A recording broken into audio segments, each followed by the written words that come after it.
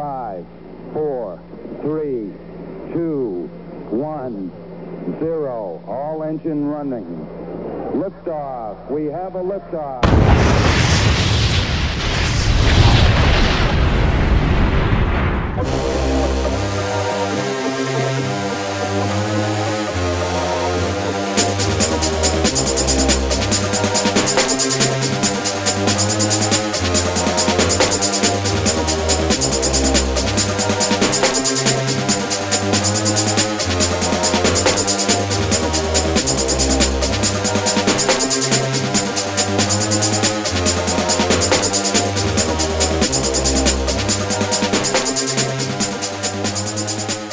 You're listening to 15 Minutes of Flame, the hottest podcast on the internet. Wow. An explosive scene from the 1966 movie Blow Up by Antonioni. And that was the Yardbirds with Jeff Beck. The late Jeff Beck on guitar. Jimmy Page was in there too. It's a really interesting scene, aside from the fact that it features Jeff Beck destroying his guitar. So if you're listening on the podcast side of things, I just played Train Kept A-Rollin' from the Yardbirds, which was featured in the film Blow Up. And if I'm not mistaken, I think it's one of the first movies that includes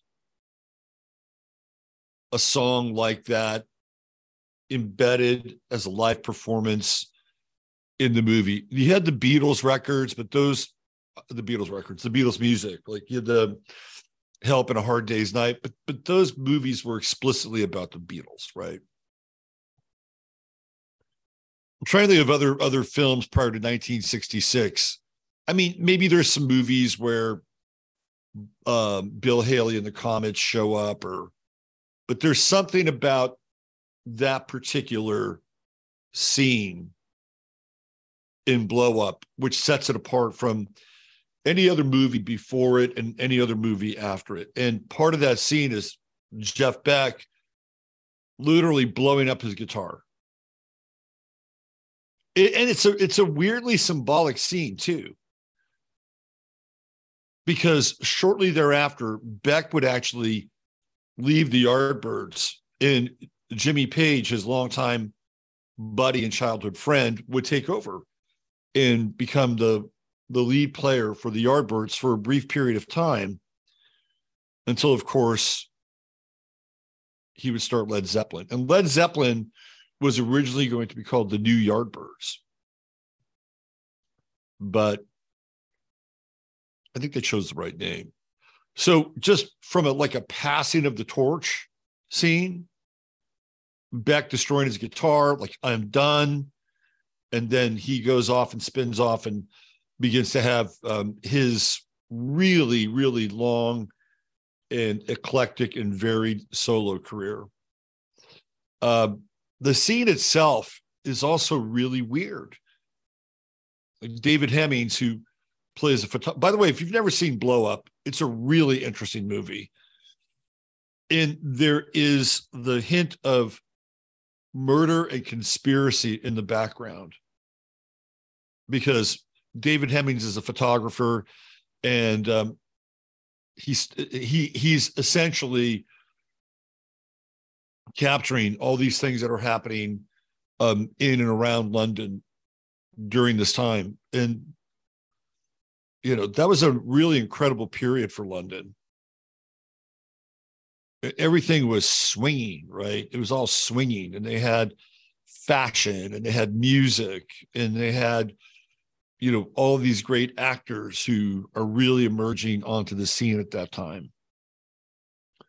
People like Michael Caine and Sean Connery and Oliver Reed. I mean, it was really kind of a real sort of crescendo for essentially a bunch of kids that grew up either very young during the war or just after the war, and had the ability to kind of get an art school education. That's what was really interesting about post-war England. They put a heavy emphasis on the arts. So you had a lot of these musicians who came through art school, whether it was for music or design, painting. That's what Bowie's trajectory was. But they don't, it's really funny. It's like they don't send their kids to some kind of mechanical, vocational, or business-oriented program, art school. So what does it create? It creates a lot of actors, a lot of writers, a lot of painters, and a lot of rock and rollers. It's a very interesting incubation post-World War II England. And then Hemmings walks into that scene, and everybody is catatonic. I mean, here you have this band on stage just killing it, and everybody is just zombified. And I think Antonioni is making a bit of a statement there, that the youth are hypnotized. They're entranced by the culture itself. Little would we know, or did we know then, if you were around then and watched that movie, that 40 years out, 50 years out, looking back on what was going on in the 60s with MK Ultra and Tavistock, in a lot of ways, that movie is telling you what's going on. An entire generation is put in a trance. And then they don't break out of their trance until Jeff Beck destroys his guitar. And then that sends them into an absolute frenzy. And it's not just the breaking of the guitar. They're still in a bit of a trance. It's when he throws the neck of the broken guitar into the audience. And that's when they snap out of their trance. And they're all pouncing on the broken neck of the guitar like it's a bone with meat. And they've been starving for 2 or 3 weeks. And the race to the guitar neck is fraught with intensity and peril. And who comes up with the neck of the guitar? It's David Hemmings, the photographer. And it also reminds me a little bit of the Cult of Relics, which started up after the crucifixion. And you had essentially people like the Knights Templar going to Jerusalem to try to find things like the Spear of Longinus, the Grail Cup, which received the Holy Blood of Christ. Anything that was related to the crucifixion or this any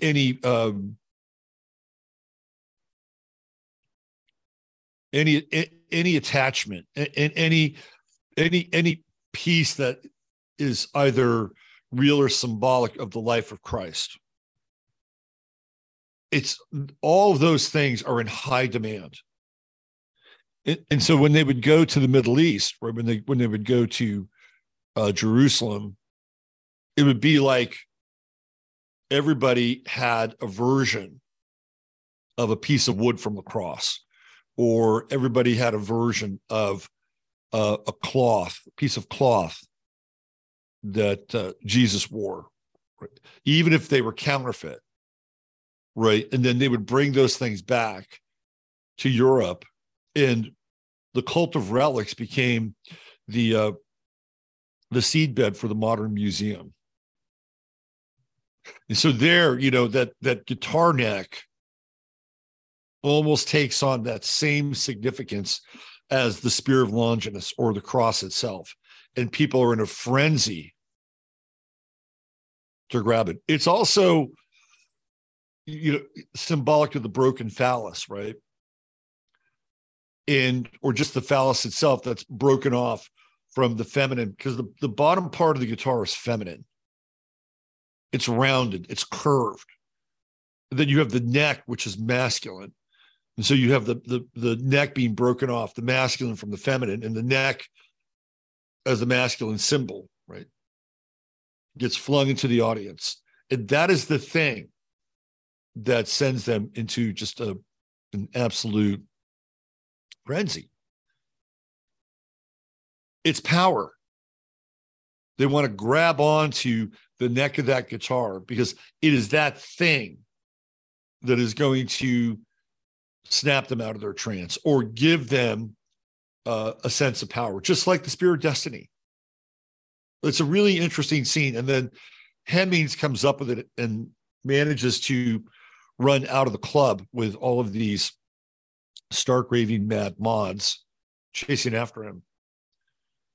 And then he exits the club, hits the street, and then he tosses the neck aside.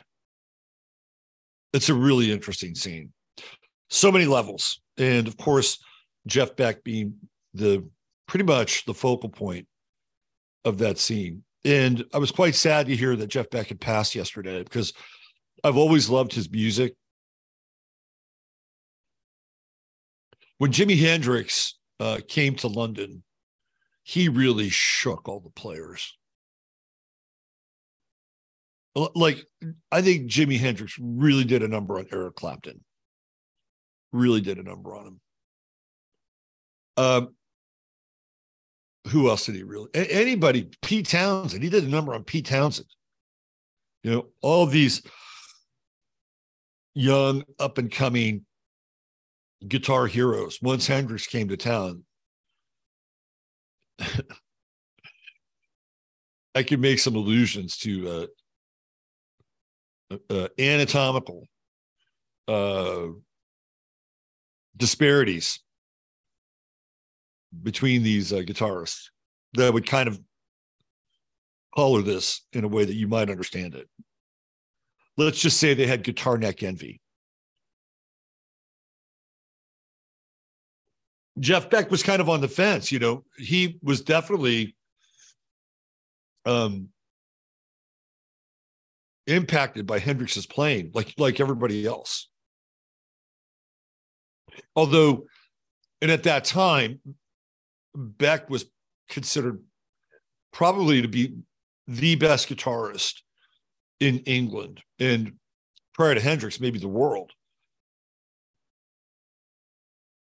And Hendrix even shook Beck a little bit. I don't think the tectonic arrival of Jimi Hendrix, I don't think Jeff Beck was able to escape the tectonic arrival of Hendrix onto the London scene. The one guy that seems to be at Hendrix's level and not have their ego shattered is John McLaughlin, who is on the scene. If you don't know who John McLaughlin is, he's the guitarist for the Mahavishnu Orchestra. And he actually, Jimmy Page was kind of studied a little bit under John McLaughlin.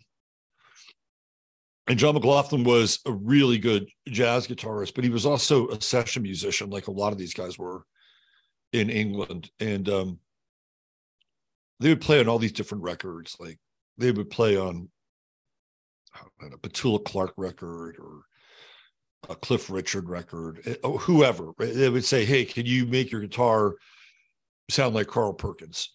Can you make your guitar sound like Chuck Berry? Can you make your guitar sound like, fill in the blank, Dwayne Eddy? And they did that one day with John McLaughlin. He says, no, I don't do that. However, I do know somebody who'd be very good at that. His name is Jimmy Page. And that's where Jimmy Page really cut his teeth. Jimmy Page and of course, Jeff Beck were buddies. They grew up together. They swapped records. They played guitar. And eventually they wind up being in the same band, the Yardbirds, for a brief period of time. I really found my connection with Jeff Beck. Like, I knew his other records, Beck, Bogert, Appice, the Jeff Beck Group with Rod Stewart. I mean, those are good records. Beck's Bolero, really great stuff. But when Beck steps out into the fusion world, man, that was, I can't tell you how many times I've listened to Wired and Blow by Blow and subsequent records.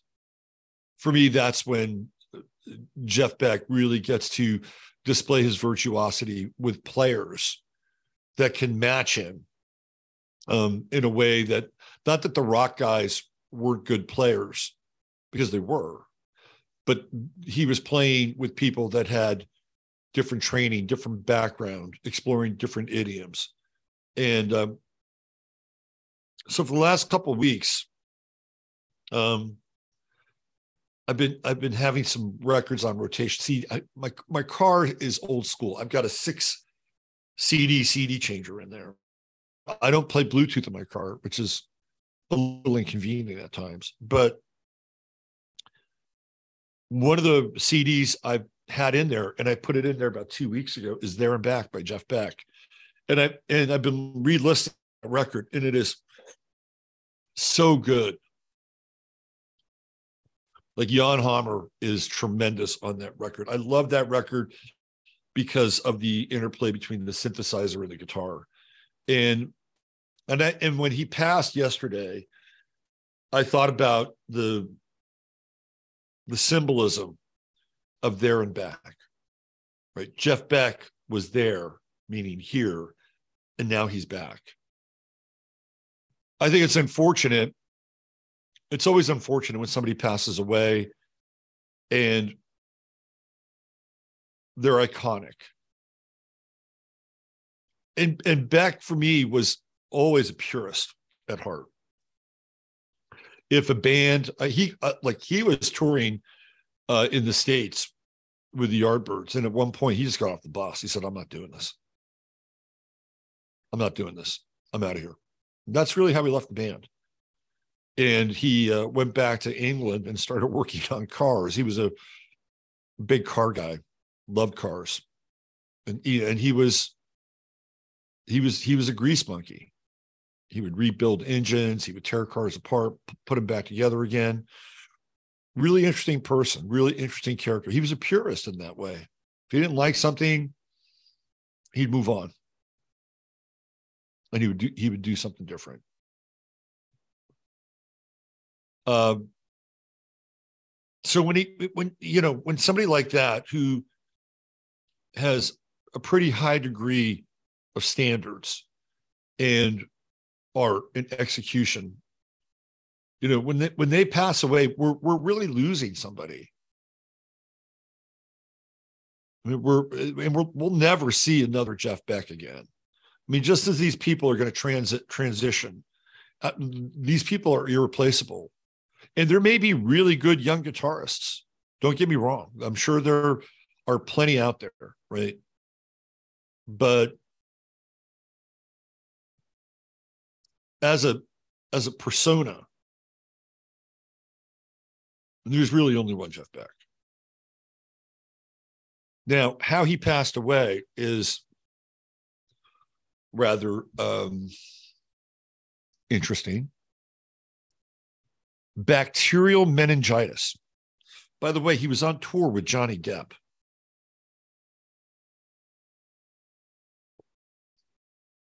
And the two of them appeared on stage at the Queen's, was it the Jubilee, just before she passed away. So he was on tour with the That's dark, man. Johnny Depp is just dark. He's Johnny Darko.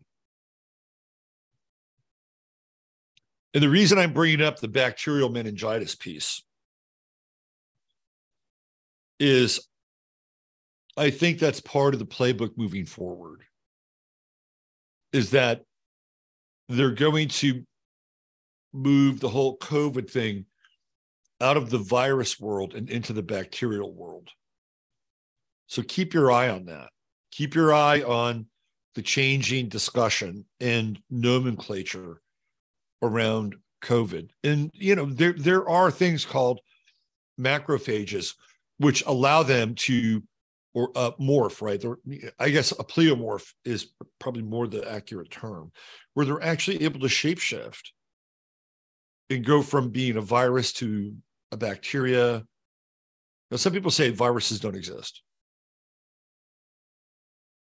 But there is something, right? There is something that forces our body, whether it's an exosome, whether you're expunging toxins, or there is something that causes our body to do things that our body is either trying to ignite and process all the way through, or it is overwhelming our body, and our body cannot handle the overwhelm.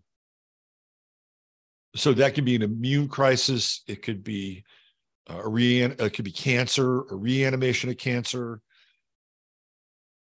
So just keep your eye on the narrative. Bacterial meningitis. And apparently, I had meningitis as a kid. I had spinal meningitis.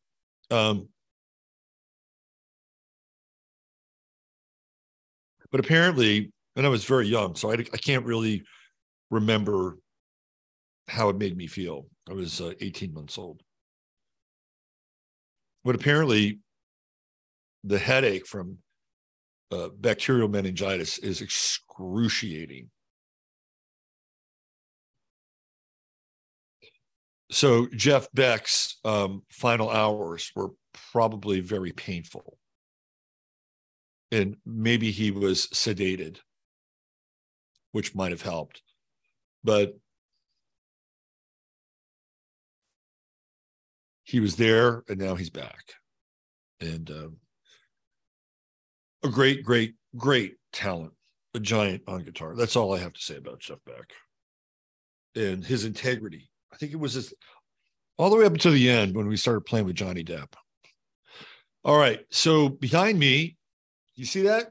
Well, you can if you're listening to the podcast. That is the International Hotel in Davos. And what's really interesting is that I've been thinking about this too, because we're gonna go back into some of the attendees there, and I found a more detailed list, and it's kind of alarming actually. Who's going there from the U.S.? We'll get into that. But when you look at Davos, first of all, it's the highest point in Switzerland, which means I believe it's the highest point in Europe, which I talked about yesterday, where they actually have, like if you got to the top of the Matterhorn, probably higher, right? But you're not going to be putting the mothership hotel on the top of the Matterhorn. Maybe inside the Matterhorn, but not on the top. But just think about this for a minute, right? You're invited to attend this thing, and you're there rubbing elbows with the elite of the elite, and you're in this winter wonderland, and it's also magical. And the quaint little village of Davos, untouched, unsullied by progress and all the collateral damage that progress brings with it. There's a sense of purity in the air. The exaltation of the human reaching the heights of technology, philosophy, and reason. And then all of a sudden, this is where you're staying. The Mothership Hotel towering over the tiny little village of Davos. And now you really feel special. It's all about the set and the setting. All right. Let's get into, I can't go to Chris's site today because it's still being worked on. So I'm just going to give you a visual of True Hemp Science. You can't see it, but this is my coffee cup. And inside my coffee cup, I have some cold super coffee from this morning. And inside the cold super coffee is the moon dust. I don't start a day without moon dust. The CBGA, great stuff. It's part of my morning rocket fuel. I have 1 cup of coffee with some of that moon dust in there. And, you know, I'm up and at 'em. I'm perky. Last night, again, took my gummy and just got to time it a half an hour. Half an hour before you want your head to hit that pillow. You get the gummy into your system, let it do its magic, and then boom. I have a few other things I add to my nighttime regimen, which I've talked about before. I do take a caplet of gold kratom, which allows me to wake up with not a lot of pain in my body. I worked out yesterday. It's helpful. By the way, I'm going to drop my gym membership. I went to the gym. It was so fucking crowded. It was so crowded. And I go to Anytime Gym. It's one of these gyms that's available anytime you want. The only problem is that the time that I want it, everybody else wants it. And it's the first of the year, and people will drop off like flies as the year progresses. But I'm going to drop my gym membership. Anyway, the gummy helped me, after a long day of working with people and, processing information, and the gummy just helps me relax and just really, kind of glide into sleep. And of course, there's other products there as well. And there's a number of different varieties of CBD that are water soluble, alcohol based, spagyrics, topicals. So if you're interested, go check out truehempscience.com/ref/23, truehempscience.com/ref/23. Get $100 a product, and you're going to get free goodies. And just type in 15MINS, and Chris will automatically know you're coming from here, and he'll put a little more weight into your package. Let's put it that way. And $150 and more, and you get free shipping. All right. So what is happening with the Chatarians? Who do we have? DJ Miguel. Good morning. Catherine Kramer. We got a Capricorn sighting. What's going on, Double K? TJ, another Capricorn. Morning, Thomas. Double B, Beth Berry. She's here, Hucklebuck 411. Mary Lee. Caught Mary Lee over on Astro Weather. Now she's over here. Good to see you. Thor at the door. There's my man, El Steve Areno. Sony is here. Isn't Sony a Capricorn too? I think she is. We're a little Capricorn heavy in this crowd. Queen Lisa checking in. Morning.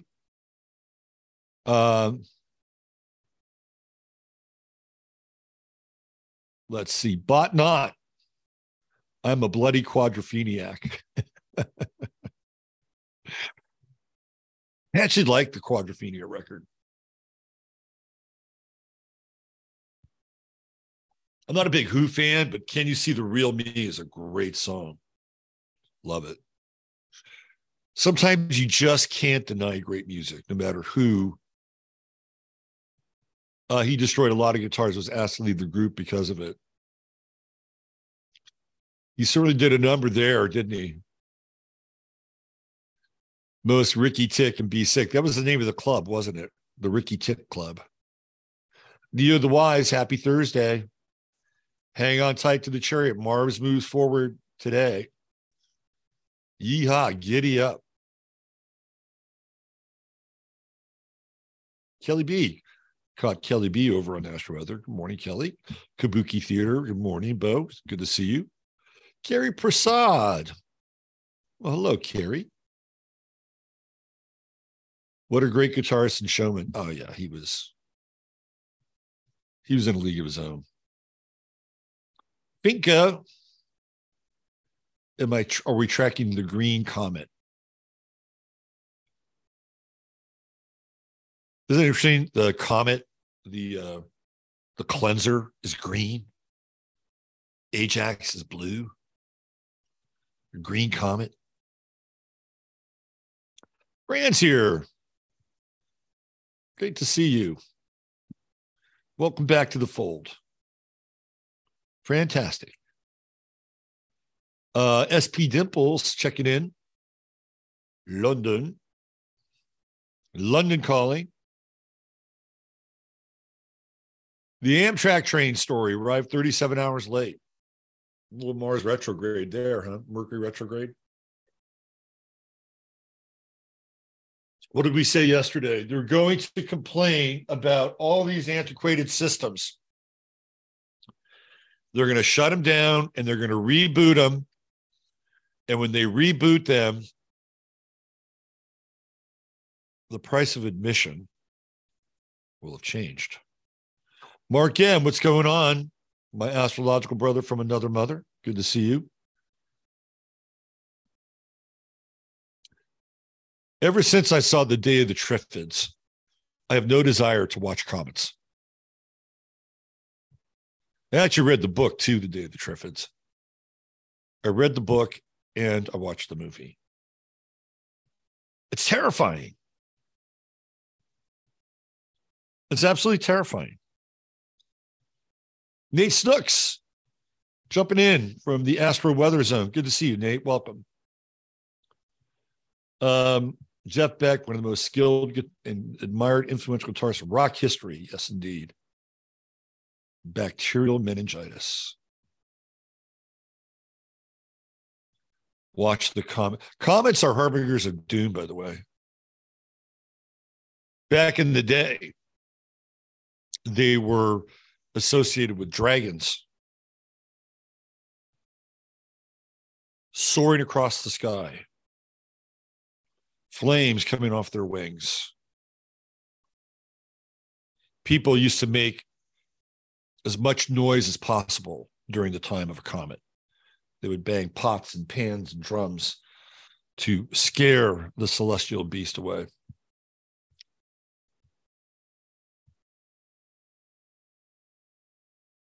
Let's see. Cancer Leo Cuspers, watch out.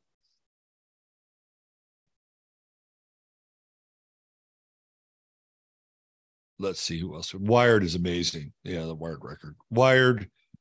I actually like Wired better than Blow by Blow. Although Freeway Jam is a total jam. Who else do we have? Lizzo. Yeah. Jeff Beck to Lizzo.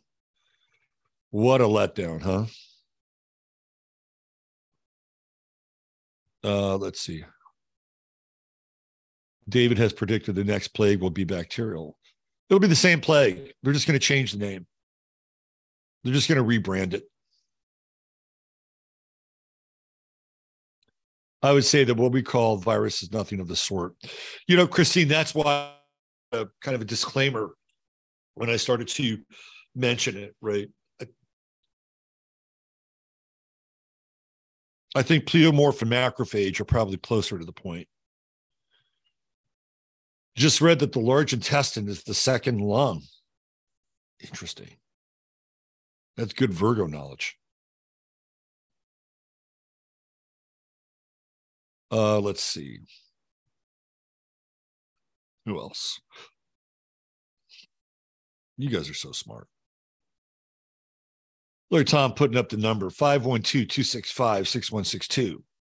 That's 512-265-6162. If you want to phone your number into True Him Science, tell him you came from 15 Minutes of Flame. You get the goodies. That gym crowd will be gone in 2 weeks. That's what the gym is hoping for.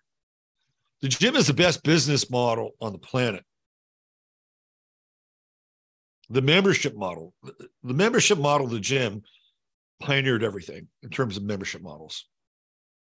You get the membership, and how often do you use it? I know. I actually have a bench and some other things. I'm going to use them here. I'm going to use them here. So I noticed some interesting trends yesterday. I mean, maybe they're not trends, but I was noticing things in sets yesterday. You ever have one of those days where it's like all of a sudden everything kind of turns up? Like you kind of one macro manifestation. Yesterday it was tattoos at the gym. I had 2 of them yesterday. Tattoos at the gym. I'm like, holy shit. Everybody's got a fucking tattoo here. I've noticed there were tattoos at the gym before, but not to the extent that there were yesterday. I'm like, look at all these tattoos. And on some people, tattoos look okay. On other people, you should have skipped the tattoo. Just saying. Whether it's the tattoo or whether it is the non-strategic placement of said tattoo, you might have wanted to rethink that. But then I went to HEB, and I pull into my parking spot, and then I see this woman, probably about 5'5", maybe 5'6". Blonde hair, dressed, I would say fashionably, but not quite hill country attire, right? Like looking like somebody who's probably not from here. And then I saw another blonde woman. And by the way, these women were not together. They were all going to separate cars. And the cars were kind of similar too. And they looked and felt the same. It was really weird. It was very strange. It was kind of like I was in a game and these 3 characters showed up that if you put them all together, all 3 of them together, and said that they were either sisters or, related, like cousins, people wouldn't question it. It was really weird. It was one of those moments where, this is feeling really matrixy, right? Really, really matrixy. So it was from the gym, Tattoo City, to HEB.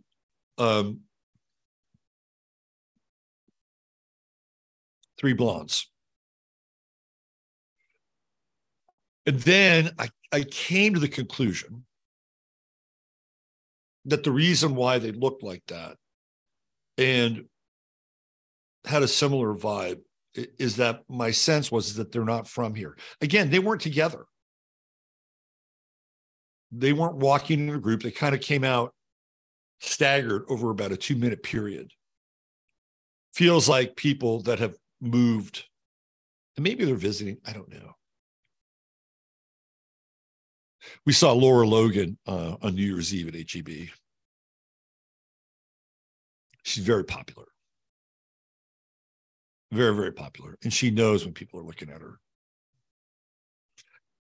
quite frankly, she dresses to be noticed as well, if you know what I'm saying. All right. And she's not quite in that category, but close. She lives here now. Let's get into Davos, because I found an updated list here, and it's disturbing. Ain't gonna lie, it's disturbing.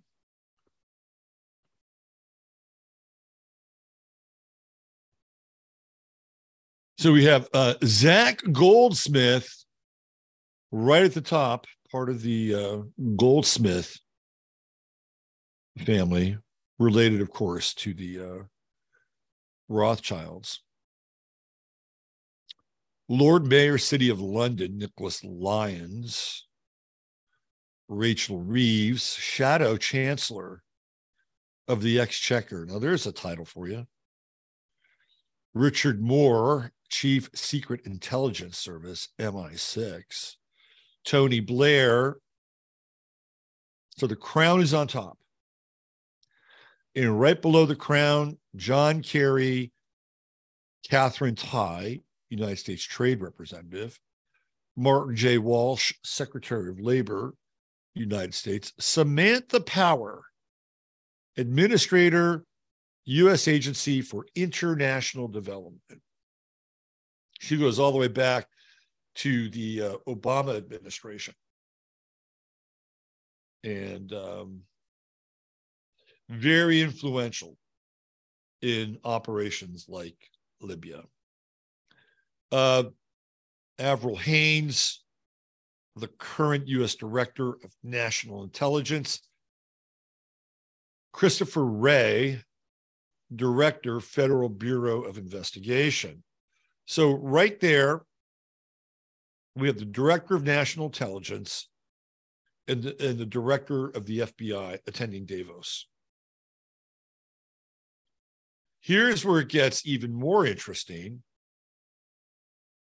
Brian Kemp, Governor of the state of Georgia, a Davos attendee. Christopher Coons, Senator from Delaware. Do you know that guy? He looks like a Christopher Coons. He's the guy who, when he was sworn in by Biden as vice president, he's got that young girl with red hair, and Biden is kind of whispering into her ear. Is he massaging her nipple or something?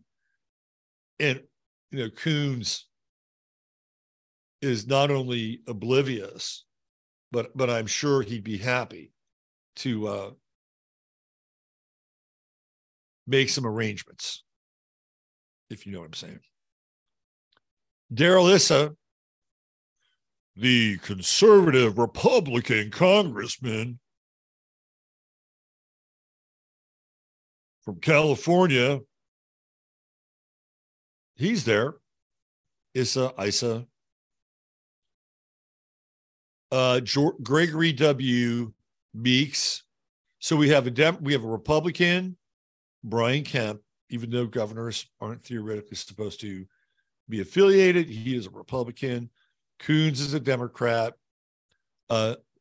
Issa, Republican. Gregory Meeks, Democrat. He's a congressman from New York. And then right below him, you have Gretchen Whitmer, Governor, Michigan. Right below her, you have the man who's never missed a meal in his life, J.B. Pritzker, Governor, Illinois. Right underneath him, James Risch, that's R-I-S-C-H, Senator, Idaho, Republican. Right below him, Joe Manchin, Senator, West Virginia, Democrat. So this is a bipartisan entourage headed towards Davos. Right below him, you have, speaking of shapeshifters, Kristen Sinema, who is now an independent because she can cast the deciding vote. The independent from Arizona. I wonder if she's going to bring her Hello Kitty backpack with her to Davos. Maria Cantwell, Senator Washington, Democrat. Maria Elvira Salazar, Congresswoman, Florida, Republican. Mike Gallagher, Congressman, Wisconsin, 8th District, House of Representatives, Republican. Mike Sherrill, Nikki Sherrill, my bad, Congresswoman from New Jersey, Democrat. Seth Moulton, Congressman, Massachusetts, Democrat. Now, this is all listed alphabetically because you go from the UK to the USA to Vietnam to Zambia and Zimbabwe. Look at that.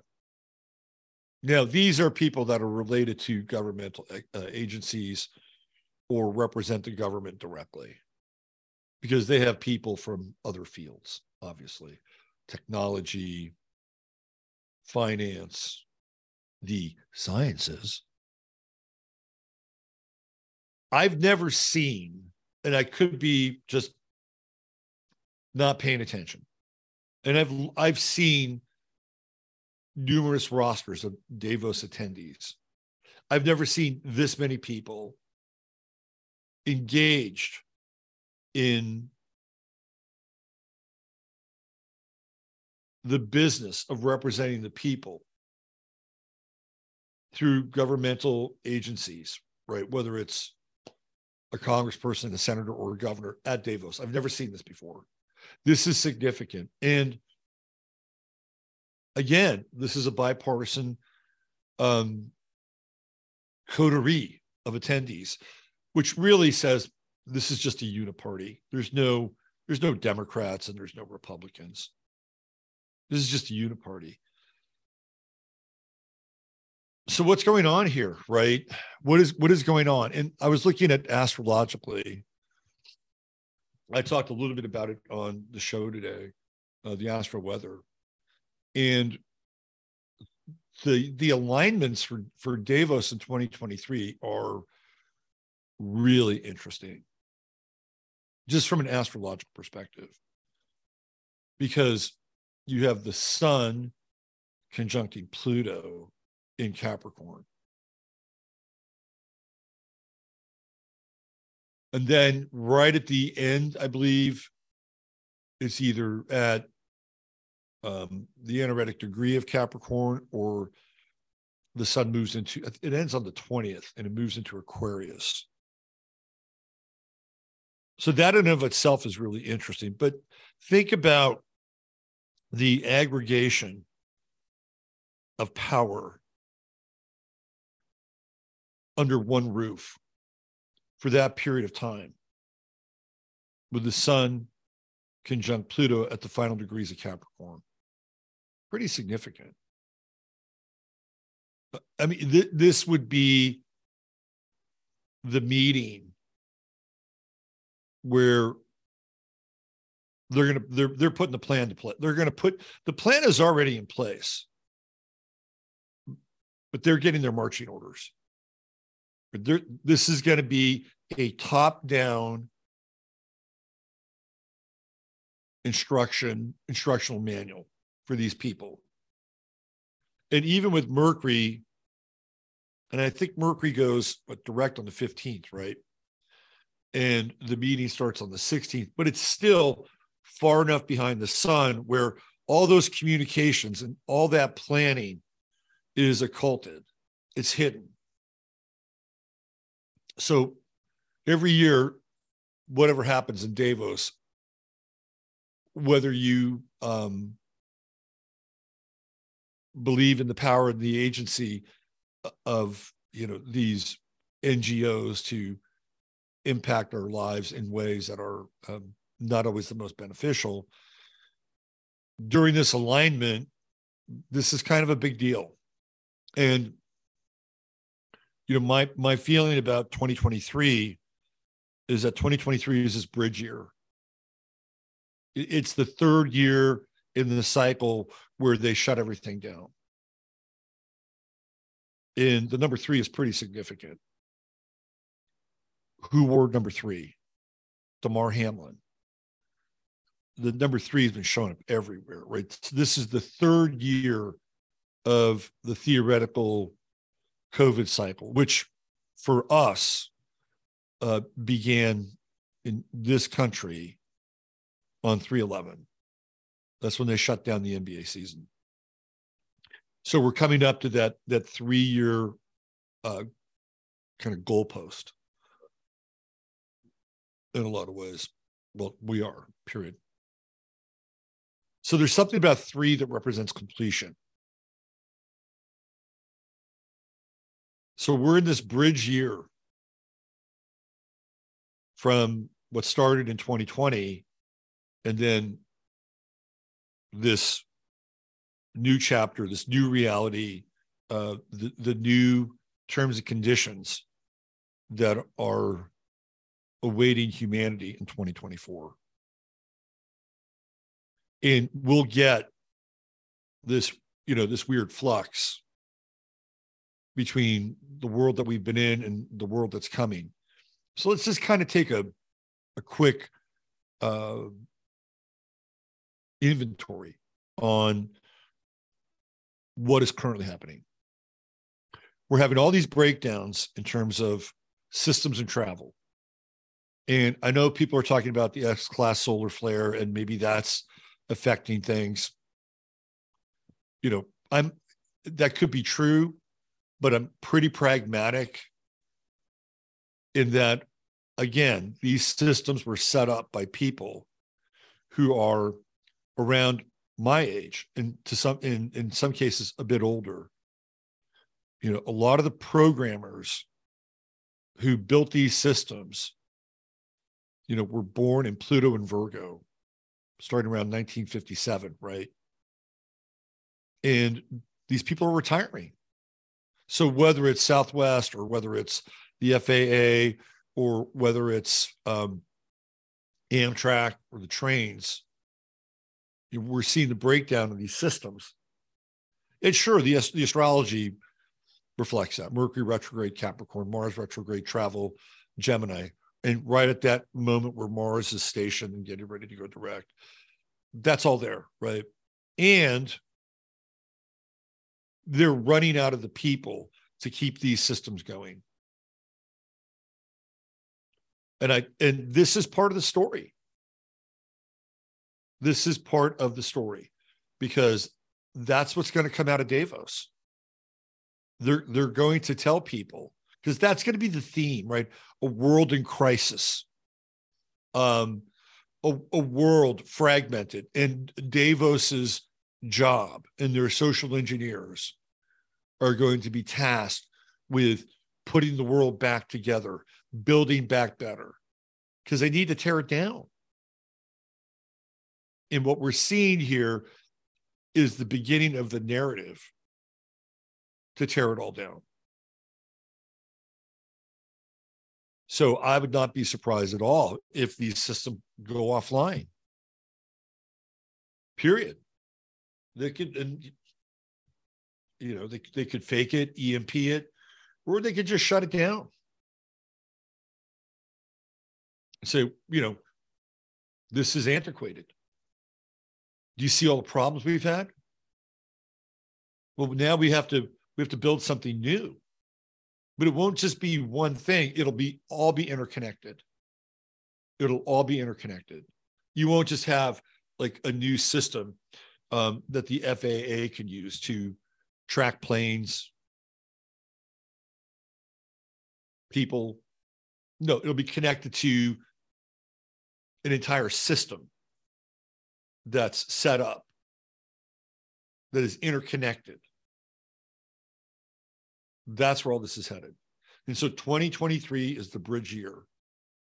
And we'll get moments of the old, and we'll see images and glimpses of the new, especially with Pluto in Aquarius coming up here in March. That's going to be really interesting for a brief period, a brief window. Well, it's almost like, here you go. Here's the future. And you're like, no, I can't see it. I can't unsee it. Right. And then all of a sudden, okay, let's watch March Madness. But that's coming, right? And this is where we are. This is where we are now. And so when we see these people, it's disturbing. These are theoretically our representatives, and they're going to Davos to take their marching orders. Nobody from Texas. But it wouldn't surprise me if, there was somebody from Texas, because they're all sellouts. What's really interesting is, all the things that Ron Paul talked about in 2008. That's what everybody wants now. And at that time, Ron Paul had moved from being a libertarian to a Republican. And, the problem I have two problems with the libertarians. One is no borders. They're like, nah, because it might be good for, I mean, let's say as a libertarian president, okay, strict hardcore libertarian philosophy, no borders, come on in. Do you think Mexico is going to be libertarian? No. Do you think Canada is going to be libertarian? No. So the only way that works is one way. We already kind of have that. See how that's working? So I'm not down with the no borders thing. I'm also not down, and I've talked about this, I'm not down with legalize all drugs. I don't think that's a path. I used to think that was a path. When I was younger, I thought that was a path. I don't think that's a path anymore. I would say that the punitive measure for drugs needs to be reexamined. Like, I think there should be theoretically two standards for somebody who winds up being a user or somebody who winds up being a dealer. Maybe sometimes they're the same. They do cross over. But putting somebody in jail for smoking weed, I think it's a little heavy. But I don't think legalizing weed is the answer either. Decriminalizing it, I've said this before, letting people grow it, I'm good with that. Be responsible. Grow your own. Have a relationship with the plant.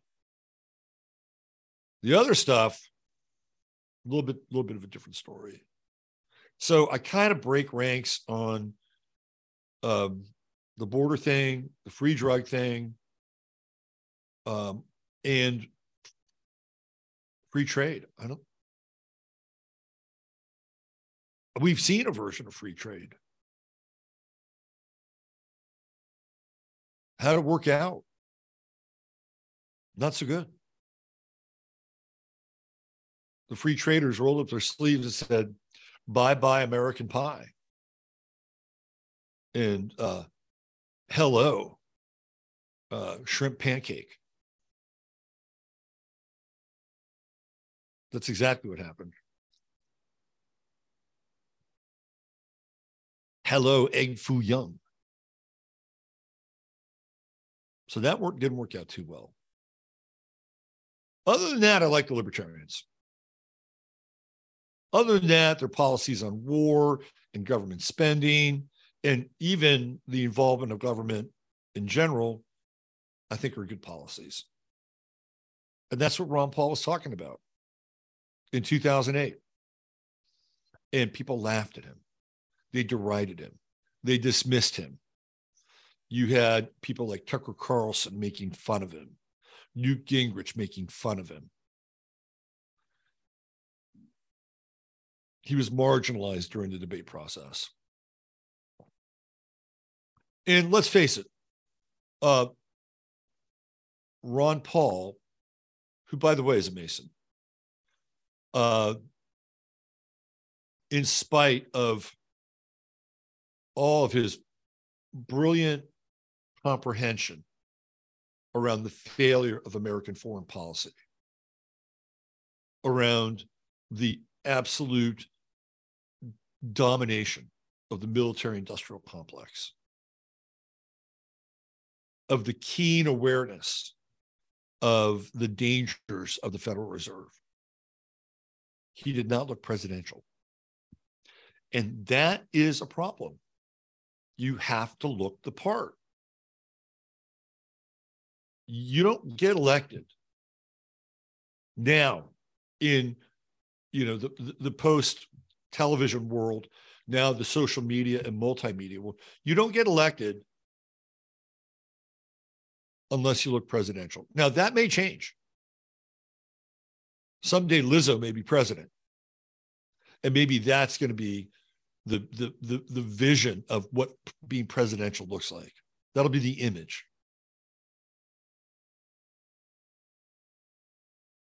But even Biden, Biden, whoever this creature is, and whoever's playing, he looks like the grandfatherly and Sylvan presidential figure, right? You went from Trump being the bad father, the father that says no, to Joe Biden, who's the grandfather, who says, "Would you like to go out for some ice cream?" You think that was all? I think the ice cream thing might have happened after he got elected, but that's implied, right? Hey, would you like to go out with Grandpa and get a couple of scoops? That's what they were selling with Joe Biden. Oh, we've had enough of the tough daddy. He's mean. Let's go to Grandpa's. Grandpa always takes us out for ice cream. Grandpa's indulgent. Grandparents are supposed to be indulgent. When my father was alive, I always resented when he tried to play parent with my kid. It's like, come on, man. Take him out for ice cream. You don't have to do that now. I got this. Life is weird sometimes. It is just weird. When I was a kid, my father made this go-kart for me. I told you this story before. He made this go-kart for me. And I was about 4 years old. And the engine wasn't working, but we took it up on this hill where we were living. And I'm rolling down the hill. And for some reason, I just decided that I'm going to steer the go-kart right into this brick wall. And that's what I did. I wanted to see what it would be like to steer the fucking go-kart into a brick wall. When you're young, you have these events in your life. You look back at them, you go, oh, yeah. And I look back on that event, and I had this, epiphany a long time ago, that would represent my penchant for self-destruction.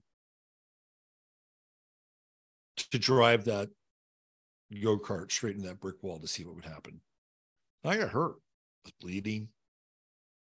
Fucked up the go-kart. Got fixed. But so then my father decides he's going to build a go-kart for my kid. What does he do? He doesn't drive it into a brick wall, but he runs it into a curb. I don't think he did it on purpose, but he runs into a curb, and guess what happens? Breaks the axle. Just like when I was a kid, just right around his age. Like, how weird is life, right? It's weird. Boy, was my father pissed. He's like, not again. You can't script this stuff. This is weird.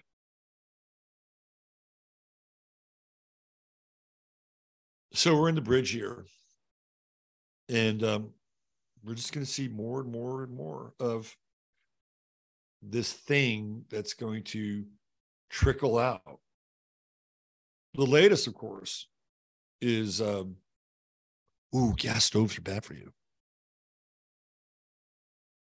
Who's pushing that narrative? California State Senator Scott Wiener, who is a minor attracted person. I mean, look, at some point, ladies and gentlemen, it's all there. It is all there. This is all South Node and Scorpio shit. It's all, they're showing you everything. Everything. We want to take away your relationship to propane, Saturn and Pisces.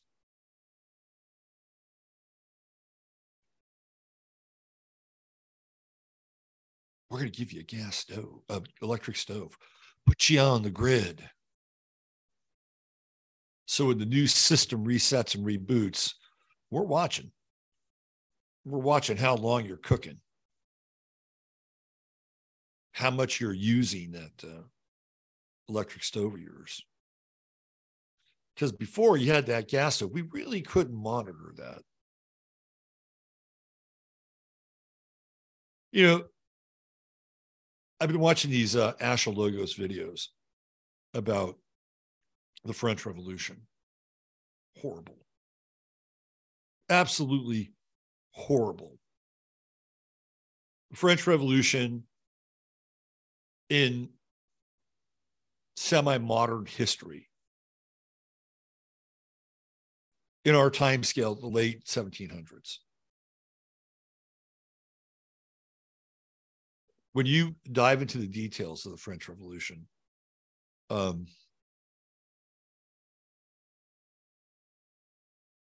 blood curdling. What they did to the landed families of France was nothing short of horrific.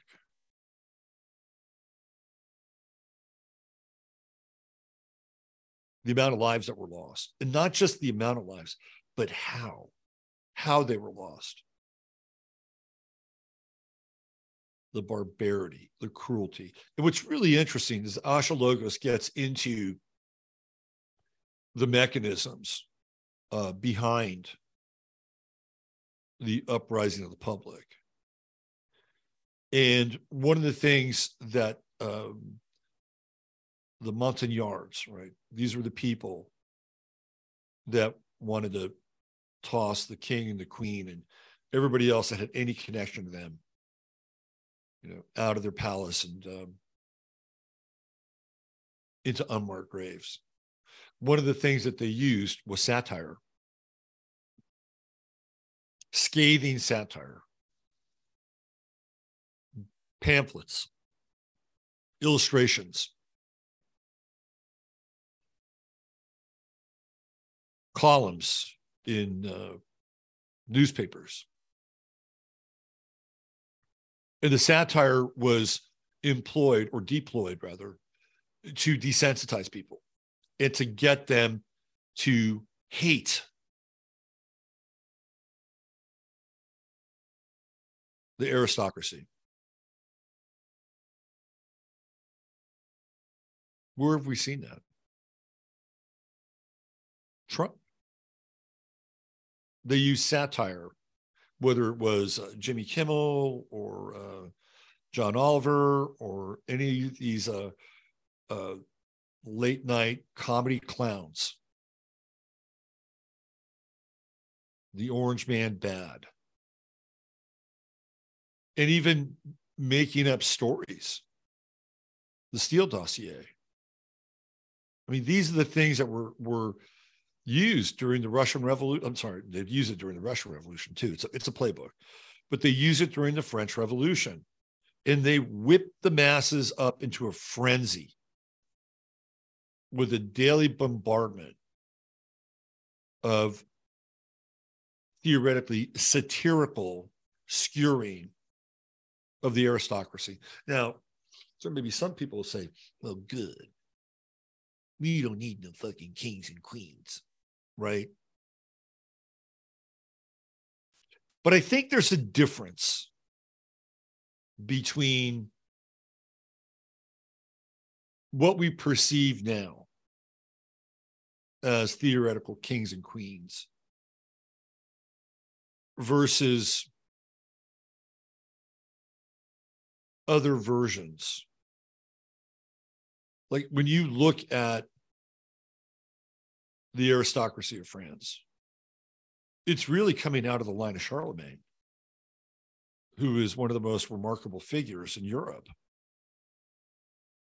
And the whole idea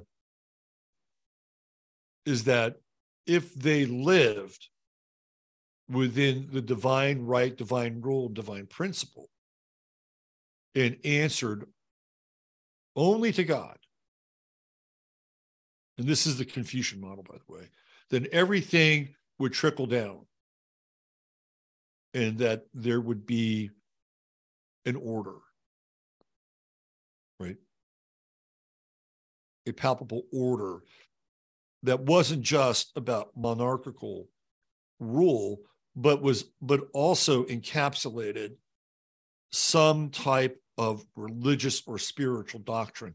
Now, of course, people are fallible. Louis XIV was sold out by his cousin, who thought he could somehow, become the ruler of France. Well, he had a rude awakening.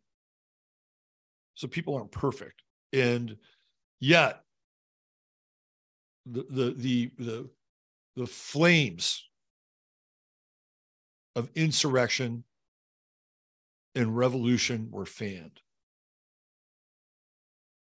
so that the banking class could come in and take over. And that's exactly what happened. They eliminated their competition. And when you look at the architects of I'm going to do a show on this on Sunday night, by the way. It's going to be a big part of my Sunday night show. When you look at the architects of the French Revolution, they're all horrible people. None of them have any virtuous attributes whatsoever. And in fact, whether it's their physical deformations or their moral degeneracy, they're linked together. And it's those things that are fueling the revolution. These are deeply imperfect, deeply flawed people whose deep imperfections and flaws are fueling their animus. So if Robespierre was 5'3", and no offense to people who are perhaps not as tall in stature than others, clearly it mattered to him. He wore lifts. Robespierre is 5'3". Danton, who was the voice of the firebrand, face disfigured, got caught up in a tangle with some pigs when he was a kid. He's got this disfigured face, right? Every time he looks into a mirror, he sees this, kind of grotesquerie staring back at him. And then you have Jean-Paul Marat, who is the devil. He's the devil incarnate. And when you look at him, he looks odd. He's got big bulging eyes, and you can tell he's insane. And he has all these creepy skin conditions. He has to take these medicinal baths all the time. So the revolution is fueled by deeply imperfect and flawed people who cannot make peace with the thing that does not allow them to function in their daily life without some degree of shame. And then you look at, who's running the current revolution we're in. Just take a look at them. Look, and I've talked about this before. Look at Yuval Noah Harari. He's a freak. If we lived solely in a world that didn't have the same kind of technology, that is a real leverage, by the way, for certain people. You take Yuval Noah Harari and transport him back 300 years, and he doesn't have a chance. Unless, of course, he's part of the banking system, in which case he might triumph. And the banking system was an early application of technology. It was this synthetic thing that was deployed on people.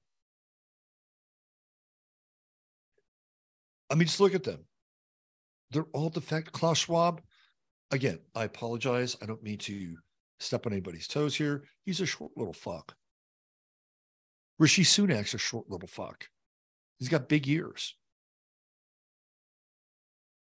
And he's an alien, right? Indian roots, coming out of a caste system, and boom, he's in the West. So he's automatically different. And I'm not saying people have to be a cookie cutter or the same, but there are things that set people apart.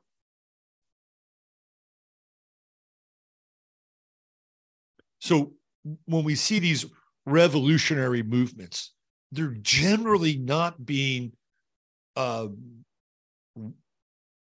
engineered and run by healthy people.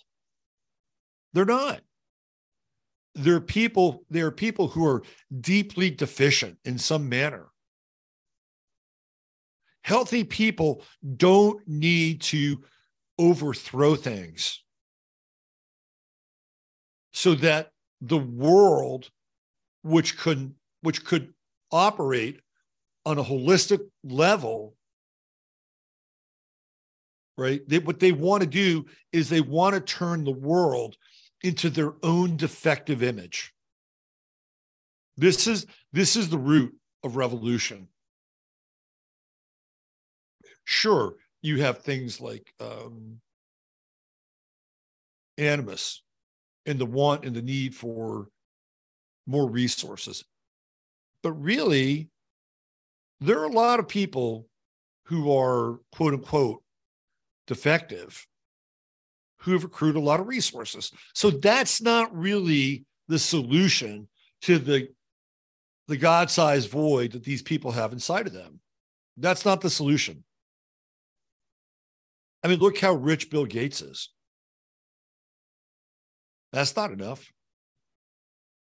Somewhere deep down inside Bill Gates, he has whoever he is or whatever he is. The guy has a core that's defective.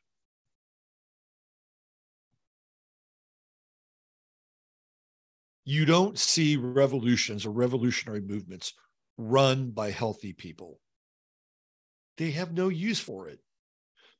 Healthy people have a healthy relationship with their surroundings. So what do they want to do? They want to make everybody sick. They want to make everybody sick and defective. Oh, gee, where have we seen that before?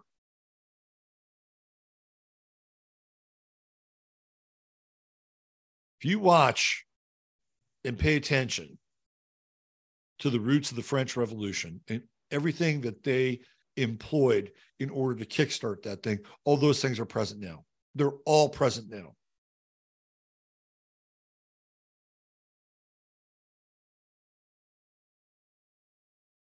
And that's the other side of this, right? This is the other side of the system's collapse. And then the build back better.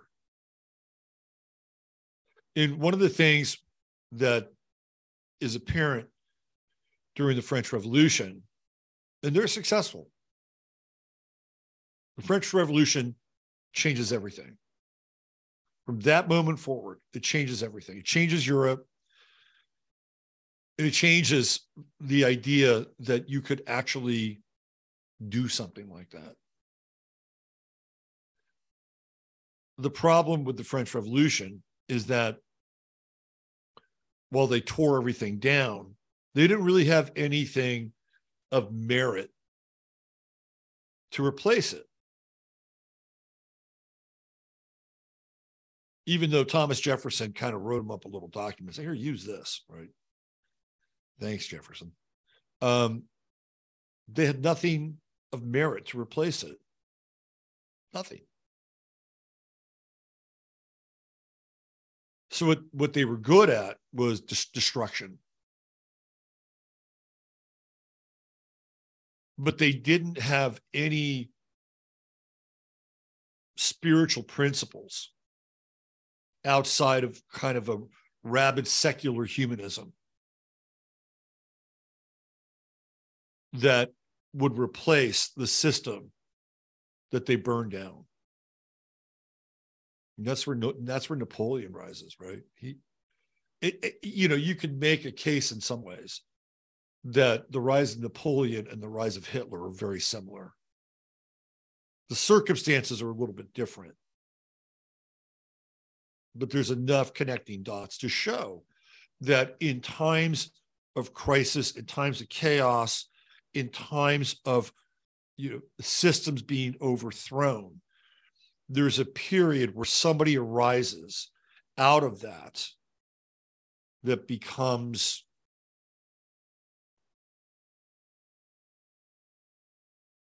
a supposed leader, right? We're headed in that direction. When we have Saturn and Neptune conjuncting in Aries,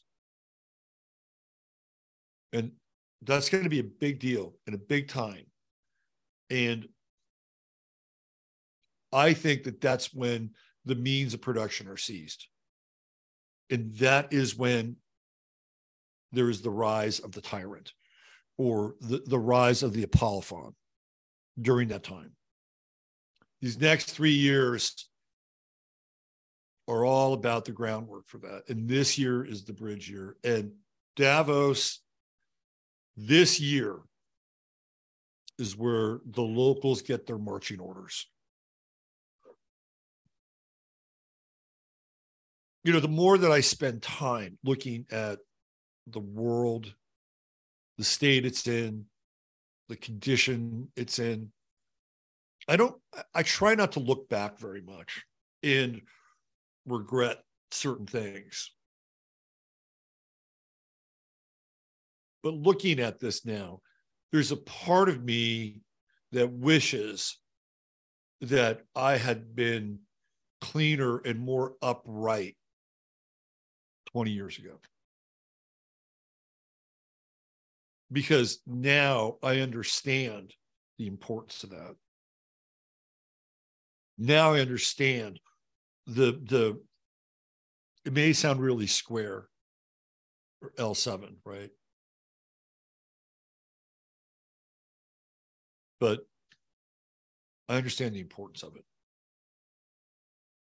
Because without that, look what's happened. And I would say, even to some extent, my own abdication of my standards has probably contributed to that to some degree. We all have, a bit of a role. And again, did we really know better? The answer to that is probably not. Because it was the cool thing to do at times. All right. Moon and Virgo.